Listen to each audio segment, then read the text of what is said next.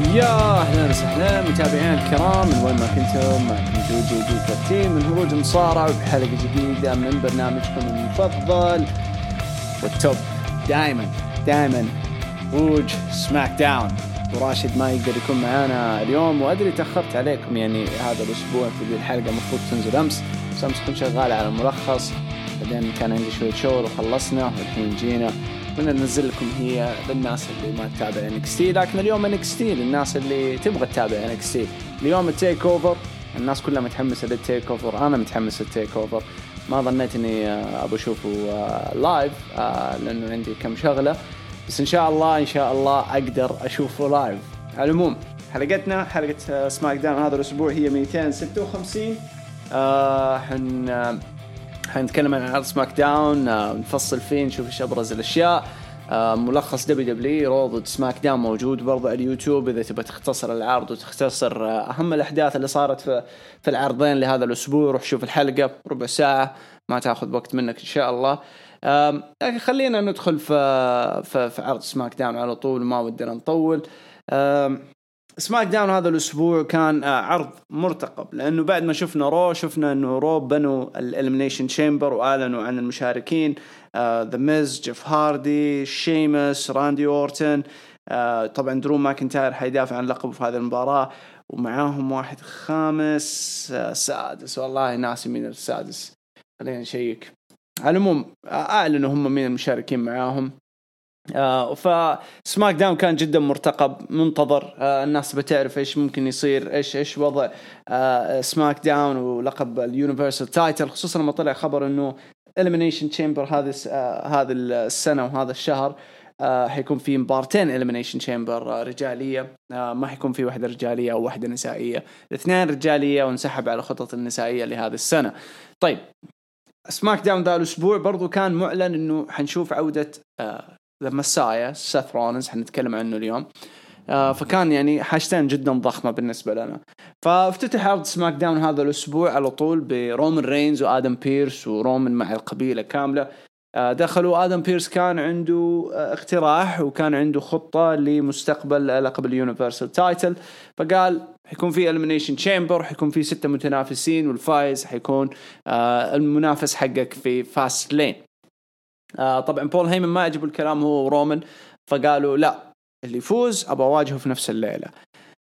فبالنسبة لي هذه تفتح مجال لأشياء مرة كثيرة محتملة حنتكلم عنها اليوم.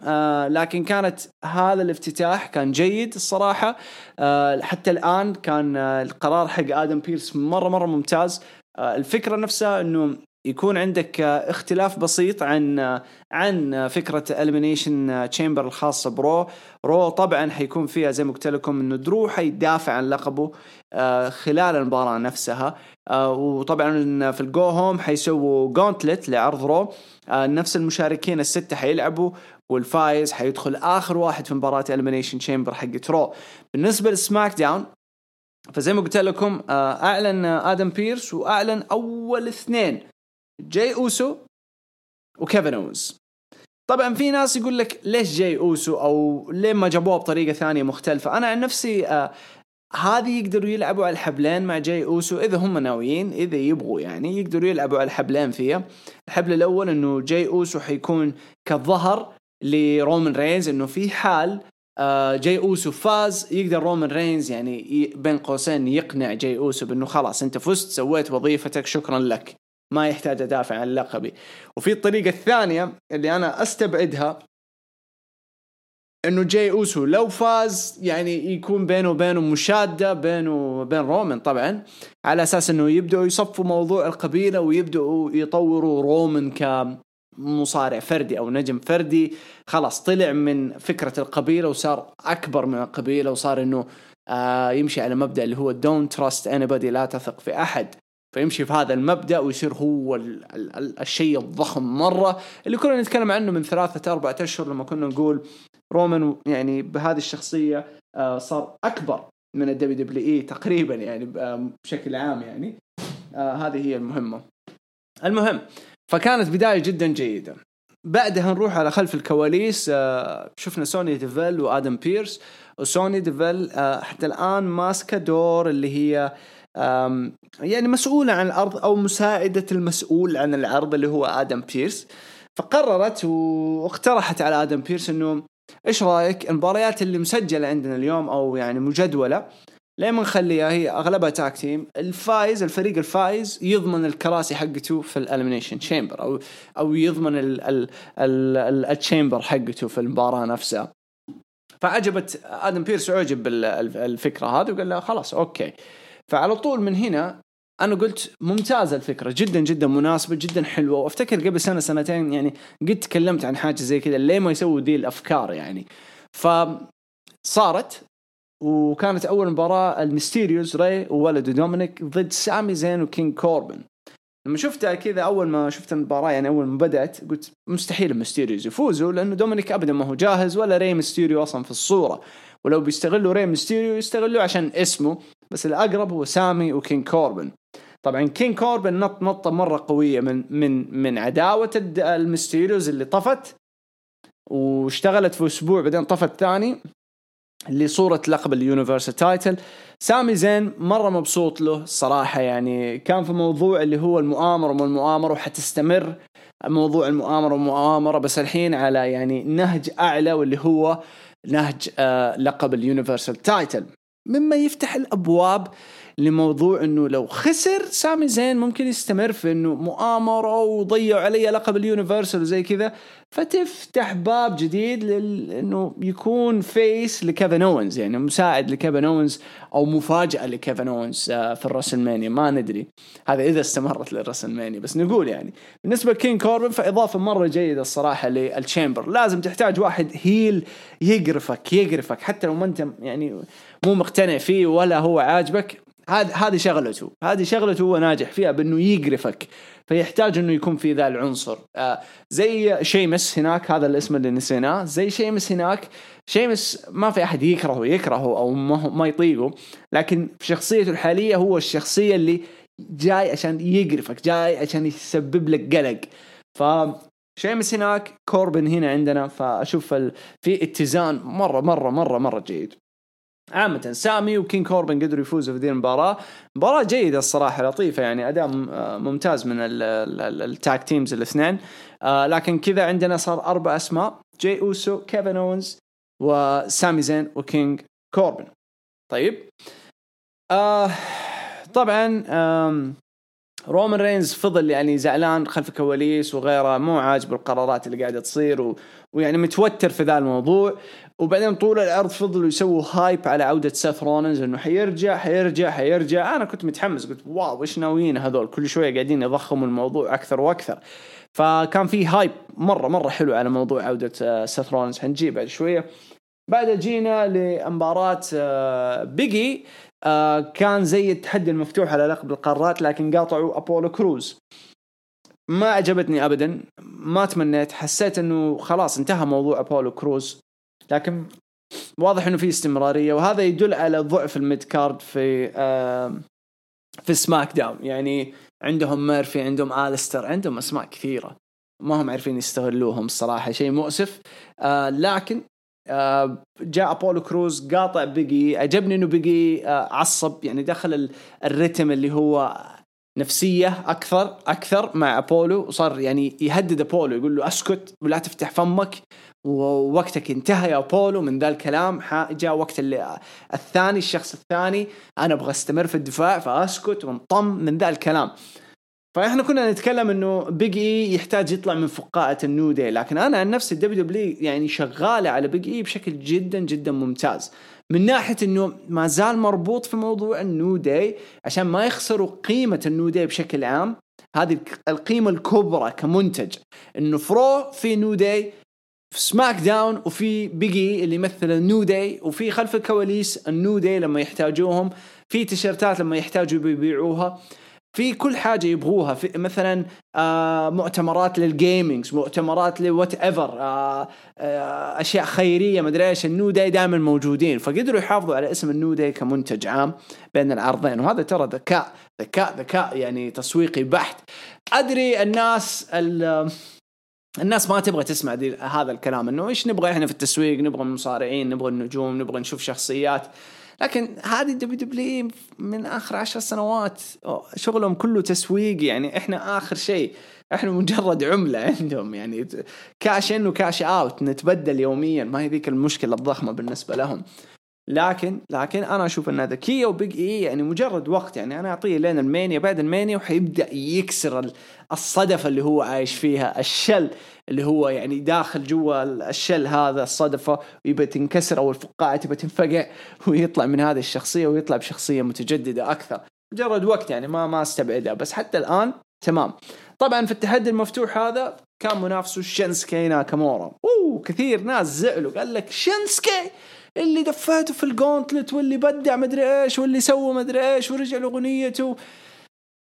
hear me out اوكي، خلينا لما نوصل للمين ايفنت عشان احكيكم عن شينسكي ليش انا مقتنع انه شينسكي حطوا له انه ما يبغوا يحطوا، يعني يبغوا يحافظوا على شينسكي، على اسم شينسكي انه ما زال قوي، ما زال اسم قوي. وعشان كذا انتهت المباراة بالدي كيو بسبب تدخل أبولو كروز اللي خرب المباراة. فحافظوا على كل الاشخاص في ذي المباراة. خلاص الوضع جدا جدا مريح بالنسبة لهم، مرة مريح. فجود ستاف الصراحة، مرة ممتاز الشغل اللي هم قاعدين على بيجي يسووه على بيجي. هذا بالنسبة لي أنا شخصيا أشوف إنه جدا مناسب.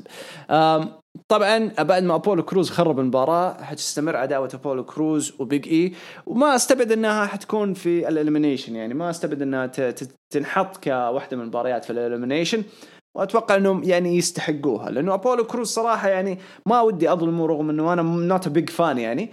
بس آخر أسابيع يعني كان موجود في الصورة، ويعني كان يقدم أداء جدا محترم. فأشوف جدا جدا مناسب لبيجي إنه يلعب مباراة قدام أبولو كروز في Elimination Chamber على لقب القارات. بتكون يعني مباراة ممتعة في العرض، يعني من ناحية إنه الثقيل العرض Elimination بعدين عندك التريبل ثريت حق اليو اس، فتبغى مباراة فردية كذا على القارات حتكون مرة جيدة. أوكي، حنيجي بعدها طبعا مباراة فردية ثانية بيلي ضد ليف مورغان. صراحة ما عندي إضافة. ما حبيت هذه المباراة، ولا حبيت إنه بيلي هبطت الهبوط ده اللي هم قاعدين يسووه الحين عشان تدفع في مواهب. أحس إنه أوكي صح يبوا يبعدوه عن بيانكا عشان بيانكا تأخذ الأضواء كامل ويرتاحوا في البناء، بس أحس بيلي المفروض الحين يعني يعرفوا يستغلوه بطريقة أفضل في قصة أفضل. أنا أشوف إنه بيلي وبيلي كي يقدروا يطلعوا منهم بحاجة حلوة. أدري إنهم ربطوا موضوع بيلي كي الحين وما زال مستمر مع الرايت سكواد وحيلف ويدور عشان يجي على بيلي.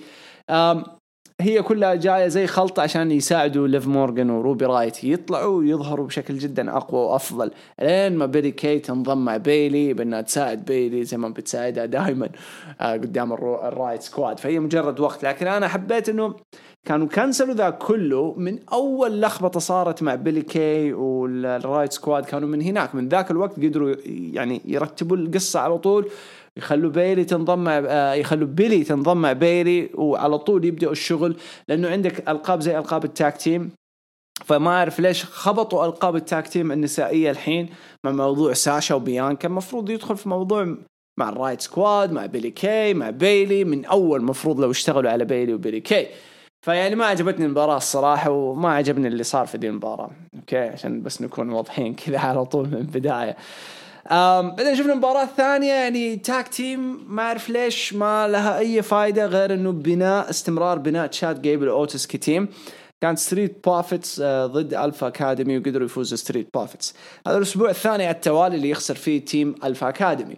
إيش الفايدة إذا أنت قاعد تبنيهم بهذه الطريقة؟ أنا ما أعرف والله، ماني عارف يا جماعة. يعني مرة مستغرب. مفروض يعني إذا أنت شغال على تيم ألفا وحطيت معهم داني براين قبل كم أسبوع قبل الرامبل، بعدين براين سوى ترانزيشن منهم يعني ساعدهم أسبوعين 3 أسابيع، بعدين طلع من الصورة حقتهم وراح مع صورة سيزارو الحين.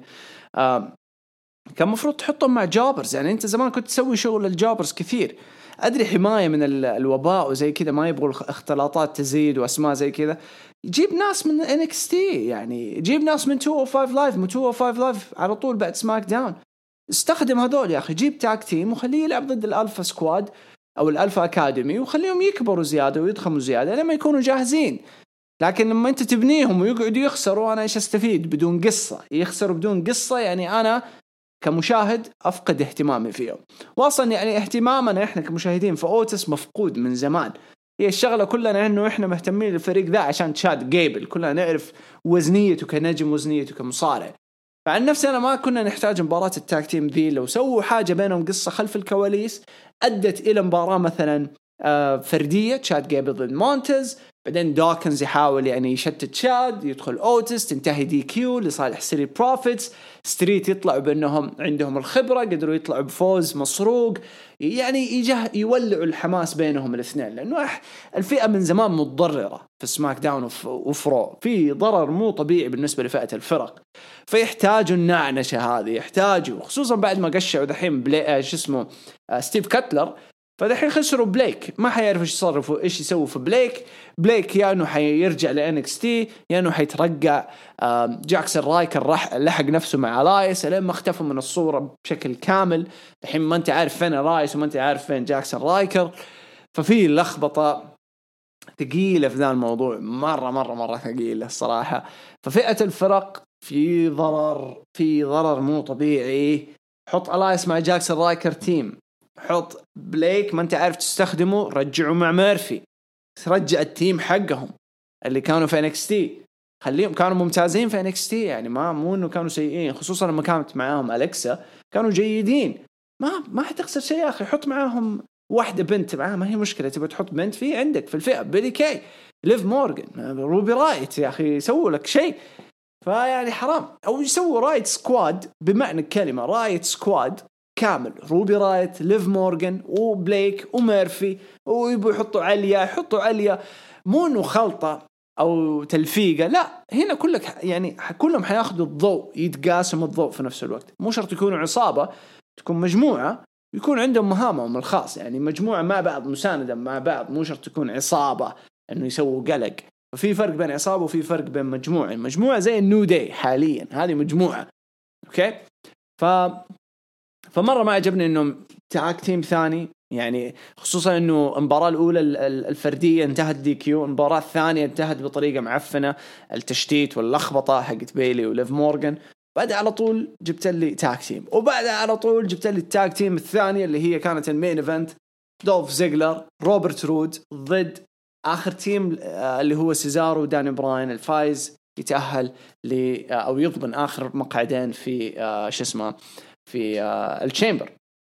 أوكي، طبعا حتى الآن العرض ماشي بشكل جدا حلو، وباقي خلاص المين ايفنت هذا. بس قبل المين ايفنت لازم نتكلم عن العودة الحميدة لسيث فريكينج رولينز. طبعا رولينز بعد تطبيل كامل أسبوعين إنه العودة مهمة، حيعود، حيرجع، حيسوي. رولينز رجع، وتفاجأنا منه رجع أغنيته القديمة Burn It Down. لخبطت كثير ناس، لخبطت كثير بمعنى كلمة من الناس، إنه انتهت المسايا ولا إيش السالفة. أنا أشوف إنه ما انتهت المسايا، لأنه لابس الجلوف حق المسايا، لأنه باقي في نفس الكاركتر حق المسايا، باقي في نفس المحتوى حقه، يعني الكلام اللي قاعد يقوله نفس الكلام اللي كانوا يقوله المسايا. أبغى أكون قائدكم، أبغى أرشدكم، أبغى أوصلكم، أبغى أسوي، وأبغى مدري إيش، وأبغى أنجحكم كلنا مع بعض. فهنا طالع بصورة الخبيث اللئيم اللي هو يعني بس يبغى يسوي دي المجموعة عشان يوصل لحاجة هو يبغاها، واللي هي بين قوسين اليونيفرسال تايتل. أوكي، البناء لما دقت الأغنية الناس كلها استغربت. دخل الحلبة ميرفي ترى كان موجود بس ما له أي دور، رغم إنه ميرفي وسيث كانت آخر حاجة صارت بينهم قبل لا يختفي رولينز عن WWE ويرجع في الرامبل. فمستغرب انه ما استكملوها ابدا، ومستغرب انه ما لعبوا على حبل السرفايفل سيريس. ايش اللي صار في السرفايفل سيريس، الطريقه اللي سحب نفسه منها من المباراه. فيعني هذه الاشياء اللي انا ما هي عجبتني، يعني نسيوها او ما اهتموا لها بشكل مو طبيعي. على العموم سيث يرجع بالجاكيت الاسود، السوت، البدله السوداء، والتيشيرت الاحمر، والحركات والربطه والجلوفز. دخل الحلبة وتكلم نفس الكلام اللي قلت لكم، هو بكون قائد وابى اساعدكم وابى انجحكم من ذا الكلام. ما حد يعني الحلبة كانت محاطة بكل نجوم WWE او سماك داون، كلهم وخروا، ما بقي الا واحد واللي هو سيزارو. انا هنا صرت مهتم، هنا صرت جدا مهتم. قلت سيزارو نايس، ايش يبغى يسوي؟ يبغى ينضم. سيزارو رفض الانضمام وسحب نفسه، هو كان اخر واحد. وسيث رولينز ما عجبه هذا الشيء، فهجم على سيزارو بعدين جاء داني براين أنقذ اليوم، وسيث رولينز سحب نفسه وأعطانا الضحكة حقته الشهيرة. هل المسايا ماتت؟ لا، أنا أقول المسايا ما انتهت، مجرد تطور من شخصية المسايا. ممكن مسمى المسايا حينتهي، لكن الفكرة والمبدأ اتطور، دخل ليفل جديد من الشخصية، ممكن ليفل مسالم أكثر، بعيد عن الشيء اللي احنا كنا نتكلم عنه زمان ونتخيله. إنه لما كنا نشوف شخصية المسايا في بدايتها والأسلوب اللي كان قاعد يتطبق في العروض، أسلوب بول هيمن في عروض روف بداية 2020، كنا نشوف توجه المسايا على فكرة يعني في النهاية اللي هي الأنتي كرايست، مسيح الدجال، أو إنه شخصية كذا مرعبة. أوكي، لكن انتهت هذا الموضوع، يعني شبه ما انتهى بسبب إنه اختفى ورجع بأغنية رجع بأغنيته القديمة، بس ما زال بيقدم حاجة من الأساليب المسايا. فهذه حيطوروا الليفل حق المسايا، حيتطور شوية. حنعرف في الأسابيع الجاية، ما يمدينا نتفلسف، ممكن الأسبوع الجاي كل شيء يتغير بمعنى كلمة، كل شيء أسلوبه في الكلام يتغير وكل حاجة. حنبدأ نعرف ونكشف عن سيث رولينز أكثر في الأسابيع الجاية. وصراحة قاعد أفكر أسوي حلقة الأسبوع ده أو الأسبوع الجاي إنه كيف دبليو تستغل سيث رولينز يعني في الفترة الجاية. فما أدري إذا حبيتوا أو تبغوني منشنوني في تويتر، قولوا لي يب سويها جود، فنقدر نسويها، لأنه أنا مرتب كذا شوية أفكار خيالية زي الفانتسي بوكينج ودي أتكلم عنها بالنسبة لسيث رولينز. المهم هذا الشيء يفتح مجال لي ممكن عداوة، أو ممكن سيث رولينز يكون له دور في مساعدة رومان رينز في الإليمينيشن تشامبر، أو تخريب على سيزارو. يعني أنا ليه أقول مساعدة رومان رينز؟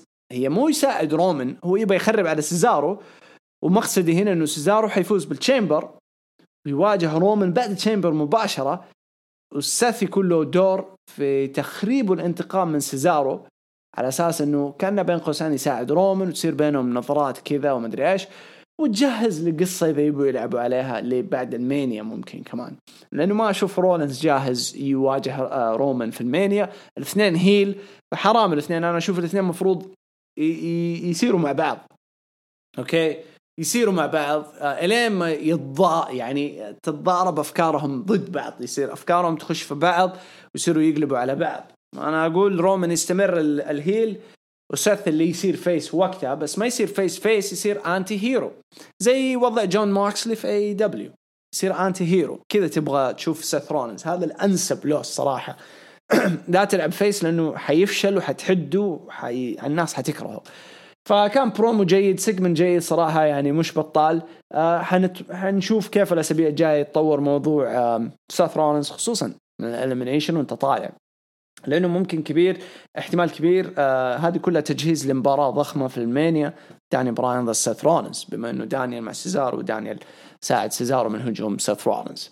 أوكي، نجي للمين إيفنت، سيزارو داني براين ضد روبرت رود أو الديرتي دوغز، روبرت رود ودولف زيجلر. أغنية جديدة، هوية مستمرة، مبسوط لهم، أدائهم كان جدا ممتاز. مين إيفنت كان جدا حلو الصراحة، ممتع، المستوى كان مرة ممتاز. انتهت بفوز سيزارو بعد ما أخذ دولف زيجلر بالشارب شوتر، وقدروا سيزارو وداني براين يحفظوا مكانهم في المين في الإليمينيشن تشامبر.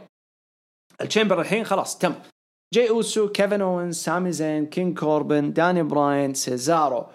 اوكي، بعد ما انتهت المباراة جاي أوسو تدخل، هجم على سيزارو، بعدين جاء سامي، جاء كينج كوربن، وكلهم اتفاقوا مع بعض.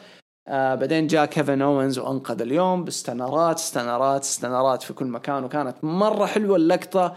أسوأ ما فيها كان مايكل كول، يعني ماني فاهم الصراحة، ما أدري يعني مايكل كول إيش كان قاعد يفكر الصراحة.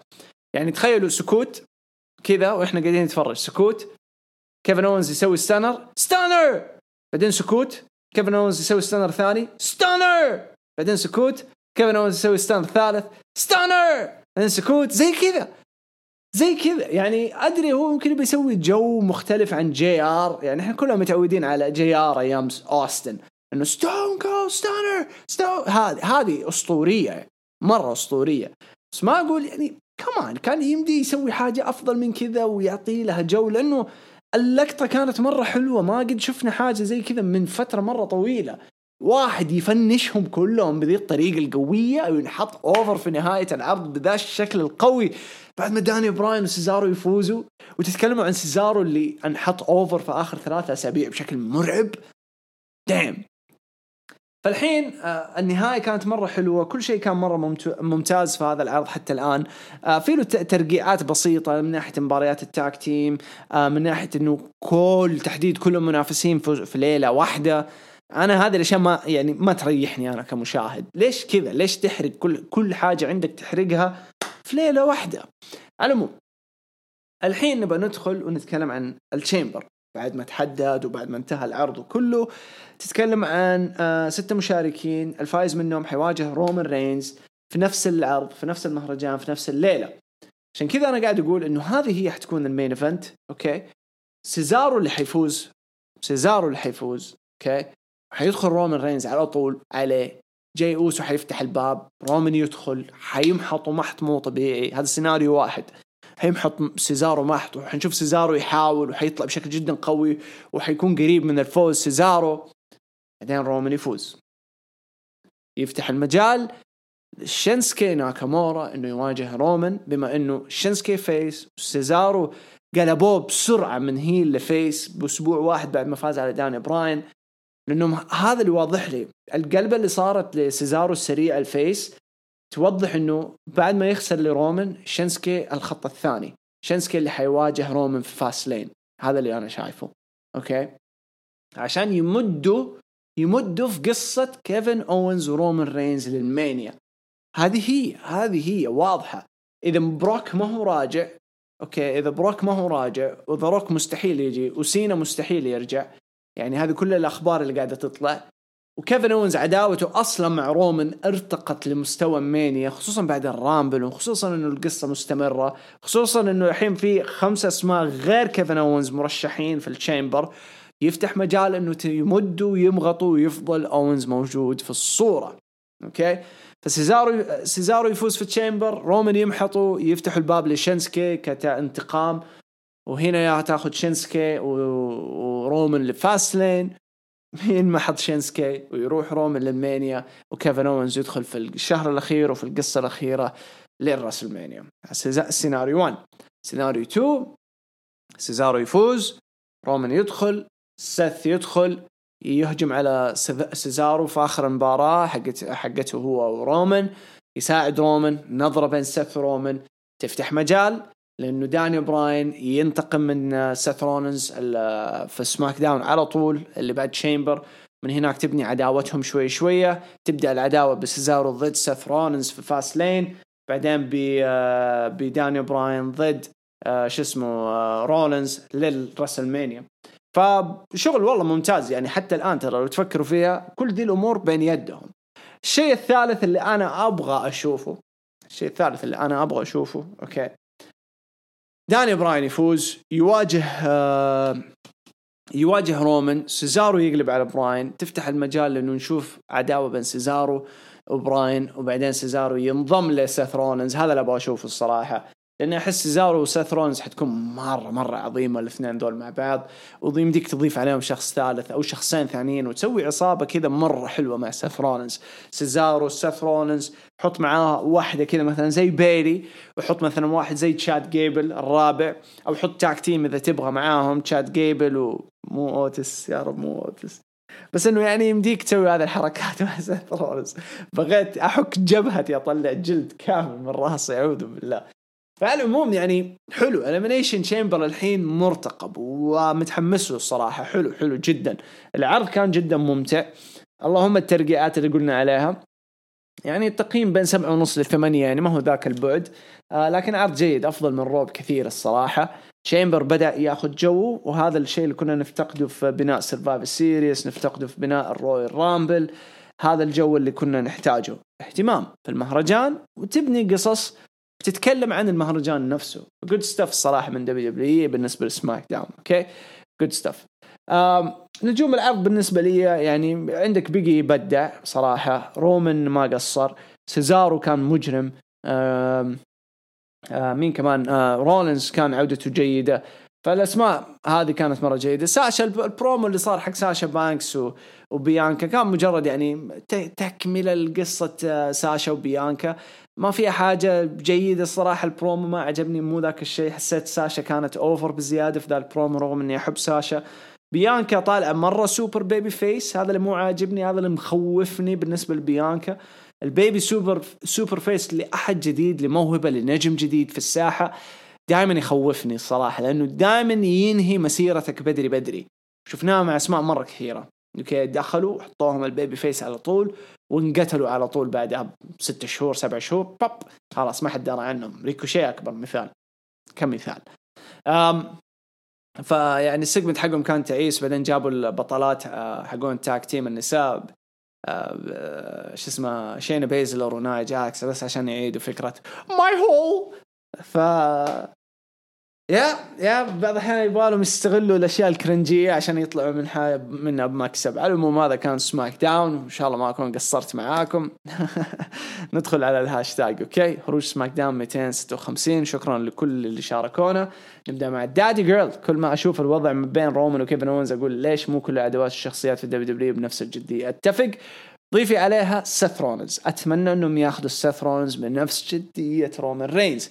حاجة واحدة كنت بقولها قبل كم أسبوع لما كانوا يجيبوا البروموهات عن سيث رولينز، بين قوسين ترى ذكرتني في نفس الهايب اللي كانوا يسووه في عودة تريبل اتش في 2001 إذا ما خاب ظني من إصابته، لما جات له إصابة في الفخذ. الرجعة كانت بنفس الهايب هذا، بس اللهم أنه هذاك رجع عشان يعني للرامبل وفاز بالرامبل وراح المانيا وطلع بسنة جدا ثقيلة. هنا سووا له هايب، طلع في الرامبل ترمى ورجعوا الهايب، يعني لخبطة مع رولينز. بس أتمنى أنهم يعطوه نفس الاهتمام. برضو تقول دادي جيرل تقول بيلي تسوي نفس دور داني براين، شوف كيف ساعدت ليف مورغان تطلع بشكل قوي. هذا اللي كنا نتكلم عنه. اتفق يعني حطوها، أنا ما عجبني أنها نزلت بسرعة ذي النزلة بس عشان بيانكا تأخذ المساحة، بس حطوها عشان تساعد الفئة تطلع جنبها يطلعوا بشكل قوي، لكن ما في فايدة. ليف مورغان جيدة، روبي رايت اللي تحتاج تنحط في الصورة، لأنه روبي مرة ممتازة ترى لا يغركم يعني. وتقول سامي زين هو المصارع الوحيد اللي كيفن أوينز ما تهجم عليه، شكله راح يصير تحالف بينهم. سبحان الله قبل شوي كنا نتكلم دخول سامي زين في صورة اللقب حق اليونيفرسال يفتح ذا الباب وبقوة إن شاء الله. أتمنى. أنا ما عندي مشكلة إنه لو في خطة إنه سامي وكيفن يصيروا تيم بعد المانيا، ما عندي مشكلة كيفن يخسر المانيا، بس أنا أبغى كيفن يشيل اللقب لو مرة ويخسروا مرة، بس خلي يكون عنده مرتين في السجل حقه، يخسروا بعدين يرجعوا الرومان، ما نبغاه. محمد عبد الله يقول زعيم القبيلة رينز يفتح العرض كالعادة. أقول شكرا لبريس لأنه ضاف، شكرا لآدم بيرس لأنه ضاف جاي وكيفن في الماتش. عداوة رينز وكيفن أشوفها أفضل بكثير من عداوة رينز وإيج. اتفق بالراحة اتفق. بالنسبة لي إيج حيواجه راندي أورتن في المانيا على لقب دبليو، هي كذا عشان يحافظوا على درو ماكنتاير. بس كيفن أوينز شايف عداوتهم فيها جدية قوية. سامي وكوربن ضد ري وولده رائع.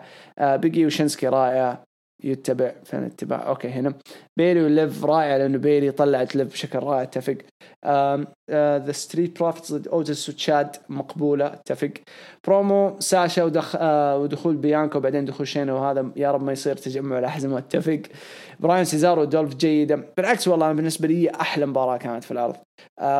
كيفن يقربع كل شيء، يوقف قدامه ورينز يشاهده من الكواليس حماس. اتفق كانت ممتازة. عودة سيث رولينز بعد غياب عن العروض بسبب اهتمامه بزوجة بيكي وابنتهم رو. بخصوص بيكي راجع قريبا للدبليو وخصوص العرض سماك داون إن شاء الله. والله لسماك داون والله شوف بيكي وبيانكا وساشا وبيلي في روستر واحد ديم، والله ثقيل مرة ترى. برومو سيث عجبني انه اقنع كل المصارعين انه انا سيث المحبوب، وتكلم انه اب ويتحمل المسؤوليه وانه انتم تحتاجوا قائد مثلي. الى سيزارو رفض يقتنع وطبعا جلد وجلد. عجبني جدا لما دخل ببيرن داون، لكن توقع انه خدع من المسايا سيث ويرجع لوضعه فريكينج مسايا. اتفق. اغنيه حتفضل. بخصوص سوني خلوها إدارية أفضل. اتفق. تقييم العرض 8. نجوم العرض رينز كيفن سيث. ممتاز.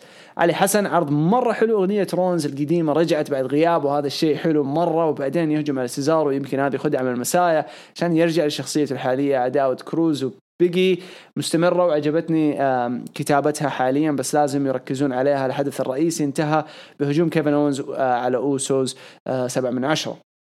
بندر عرض ممتع بصراحة، ويستمر سماك داون بإمتاعنا من بداية الثندر دوم. المشاركين بالتشامبر يستاهلون ما عدا كوربن اللي غثنا بشخصية الكينج، بس بنطلع بنزال رهيب. اتفق.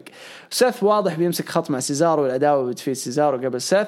أما بخصوص المين ايفنت بيرفكت، تكفيرة حلوة للعرض. أبو راشد بإذن الله بنفوز اليوم ونعزز الصدارة. ألف مبروك للشباب يا عبد الله، ألف مبروك وألف مبروك لأبو راشد. والله ما تصدق قديش مبسوط، مو عشان النصر وأنا هلالي، أنا آخر إنسان تتكلموا فيه عن التعصب أبدا، مو حول تعصب، ما يفرق معايا. لكن مبسوط الشباب، ما تصدقوا يعني واحد من الأندية اللي كنت دائما أتمنى أشوف منهم حاجة ضخمة ضخمة ضخمة لأنهم يستحقوها الصراحة. فمبروك شباب. زودي السلام عليكم. عرض سماك داون كان ممتاز، افتتاح العرض بإعلان عن مباراة إقصاء المصنف الأول على اللقب حلو، بس ما عجبني أبدا إنه الفايز يلعب ضد رومان في نفس العرض، لأنه هيك صارت واضحة رسمي إنه اللي راح يفوز في مباراة الإقصاء راح يخسر، وكمان واضحة 100% يتبع. والله زي ما شرحت هي لها فكرة، فما أدري ممكن يحققوها. انه ايدج رايح لرومان، يعني ما في حماس ابدا. مباراة سامي وكوربن جيدة، بس ليش كوربن من المشاركين شرحته كان اول حطيت ناكامورا برضو شرحته اللي ضاعت فرصته في مباراة الجونتلت، وحطيت كوربن على القارات. المهم وبعدها مباراة بيج اي وشنسكي جميلة وشكلها رايحة ثلاثية لغرفة الاقصاء على اللقب. وبعدها رجع سيث بنفس الشخصية ومكروه، لكن الأغنية تغيرت سبحان الله، وأنا مش عارف ليش هجم على سيزارو. شرحناه قبل شوية، طالما أنه ما راح يقدر يواجهه في الشامبر وجه وجه إلا إذا هاجمه وأخذ مكانه في مباراة الإقصاء. وبعد مباراة ستريت بروفيتس وأوتس وتشاد جيبل، إيش السبب الله أعلم، مباراة جيدة. وبعدها صارت فقرة السيدات نايا وشينا وساشا وبيانكا، طبعا فقرة بيض. وبعد مباراة دانيو وسيزارو ضد ديرتي دوغز، ومباراة أكيد ممتازة ومبسوط تهو سيزارو ودانيو وهجوم كيفن عليهم أسطوري. تقييمي 6/10. شوية ظلمت سمعت شوية بس شوية. لويس سواريز ممكن نشوف مباراة بين سيزارو وسيث في فاست لين ورسلمانيا مباراة بين براين. اتفق 100% إن شاء الله. أبو آدم عليكم السلام. قبل فترة راندي أورتن دمج شخصيتين في شخصية واحدة، شخصية قاتل الأساطير وشخصية الأفعى تصبح في شخصية واحدة. اتفق. من الممكن حاليا سيث رولينز فعل نفس الشيء، يدمج شخصية المهندس مع شخصية المسائل ويصبح في شخصية واحدة. ما اتفق، لأن المهندس انتهت حرفيا. فكرة المهندس أنه يهندس مشواره لتحقيق كل الألقاب الممكنة، سوى كل شيء، أنهى كل شيء. Money in the Bank, Intercontinental, US, Tag Teams, WWE Champion, Universal Champion, Royal Rumble، كله Main Event, رسلمانيا، كل شيء. فهذه كانت فكرة الاركيتكت، انتهت، done، صفر، آخر نقطة. لكن ممكن تكون في شخصية مختلفة وجديدة متطورة، مسايا وحاجة ثانية، هذا اللي اتفق فيها. حمدي هجير، كيفك أخوي أحمد؟ أنا جود، فشكرا حبيبي، الله يسعدك. تمام. بصراحة عرض سماك داون اليوم كان ممتاز، أو تقييمي له 9/10 بصراحة يا أخوي. ما في أي عرض سماك داون في عام 2021 قيمته تحت 8. ممكن العرض اللي قبل الرامبل أحسه كان تعبان شوية. علي إبراهيم يقول واضح إنه في مشاكل بين آلستر والدبليو، مش زي ما قلت أنت إنه ما في مشاكل. هو ما في مشاكل. واحتمال كبير ترى آلستر حيجدد مع الدبليو. هي الفكرة إنه الحين سماك داون في له غموض من رومان رينز الشخصية حقته، الحين سيث رجع، وبعدين هذول التوب. لما تجيب واحد ثالث غامض زي آلستر حتسوي شوية شعتر وتشويش على الشخصيتين الضخمة، لأنه آلستر ترى عنده شعبية، مو إنه ما هو سهل. آلستر ترى مرة قوي كشخصية واسم، يعني اللحظة اللي تديه المساحة حيبهدل الدنيا. فهم خايفين إنه يأثر على النجمين الكبار هذول. فعن نفسي إنه مهدينه، خليك على جنب، خد فلوسك، ريح، في الأخير حيجي وقتك وحتاخذ وقتك وحتنفجر. لا تستبعد إنه ينضم مع سيث رولينز، ترى كانت قريبة في أيام رو 2020، كان مرة قريب آلستر إنه ينضم مع رولينز. فلا تستبعد أبداً إنه آلستر يهجم على سيزارو وينضم مع رولينز كمثال انه رولينز ضد سيزارو في الفاست لين مثلا، ويجي أليستر يساعد رولينز وما ادري ايش وانا خططتها وماستر بلان وماني عارفه من ذا الكلام. فلا تستبعد دي الامور، خليها كل شيء بوقته. لكن ممكن احتمال كبير يجدد عقده أليستر مع WWE، حتى ريكوشي في اخبار انه حيجدد لانه WWE الحين داخله على توجه جديد ل 2022. يبغوا نجوم، يبغوا يجيبوا المرحلة الجديدة من النجوم اللي كنا نشوفهم في NXT أبطال وخزعبليين وأقوياء وشيء مجرم، والحين قاعدين نشوفهم شيء مرة أبو كلب. هم كذا WWE مسوينه عشان يستهلكوا نجومهم اللي already اخترعوهم وضبطوهم، يستهلكوهم سنة سنتين إلين ما إيش النجوم دول يكسبوا شعبية الكاجوالز وجمهور WWE بشكل عام. تكلموا عن فوق 1,000,000,000 متابع للWWE حول العالم. واو. هذه كانت كل مشاركاتكم في الهاشتاج هروج سماك داون 256. إن شاء الله ما أكون قصرت معاكم. شكرا لكم وشكرا للناس اللي دعمتنا، ويعني ما أدري إيش أقول الصراحة غير شكرا. لكن دائما من لا يشكر الله لا يشكر الناس، ومن لا يشكر الناس لا يشكر الله. وأدري إني جبت العيد بس يلا مو مشكلة. قاعد أتفرج على فولهام وهم قاعدين يمحطوا إيفرتون، ومستغرب إنه فولهام ما كنت أدري إنهم جابوا ماجا لاعب ساندرلاند. هذا كان موهبة في ساندرلاند وسحب على ساندرلاند لما صاروا يتخبطوا. على العموم على طاري ساندرلاند هنرجع إن شاء الله لمشوار مدرب للناس اللي مهتمة وتتابعني في قناتي، هنرجع لها. بس دخلت كذا نفسيتي ضاقت شوية من اللعبة لأنه ما حسيت فيها شيء جديد.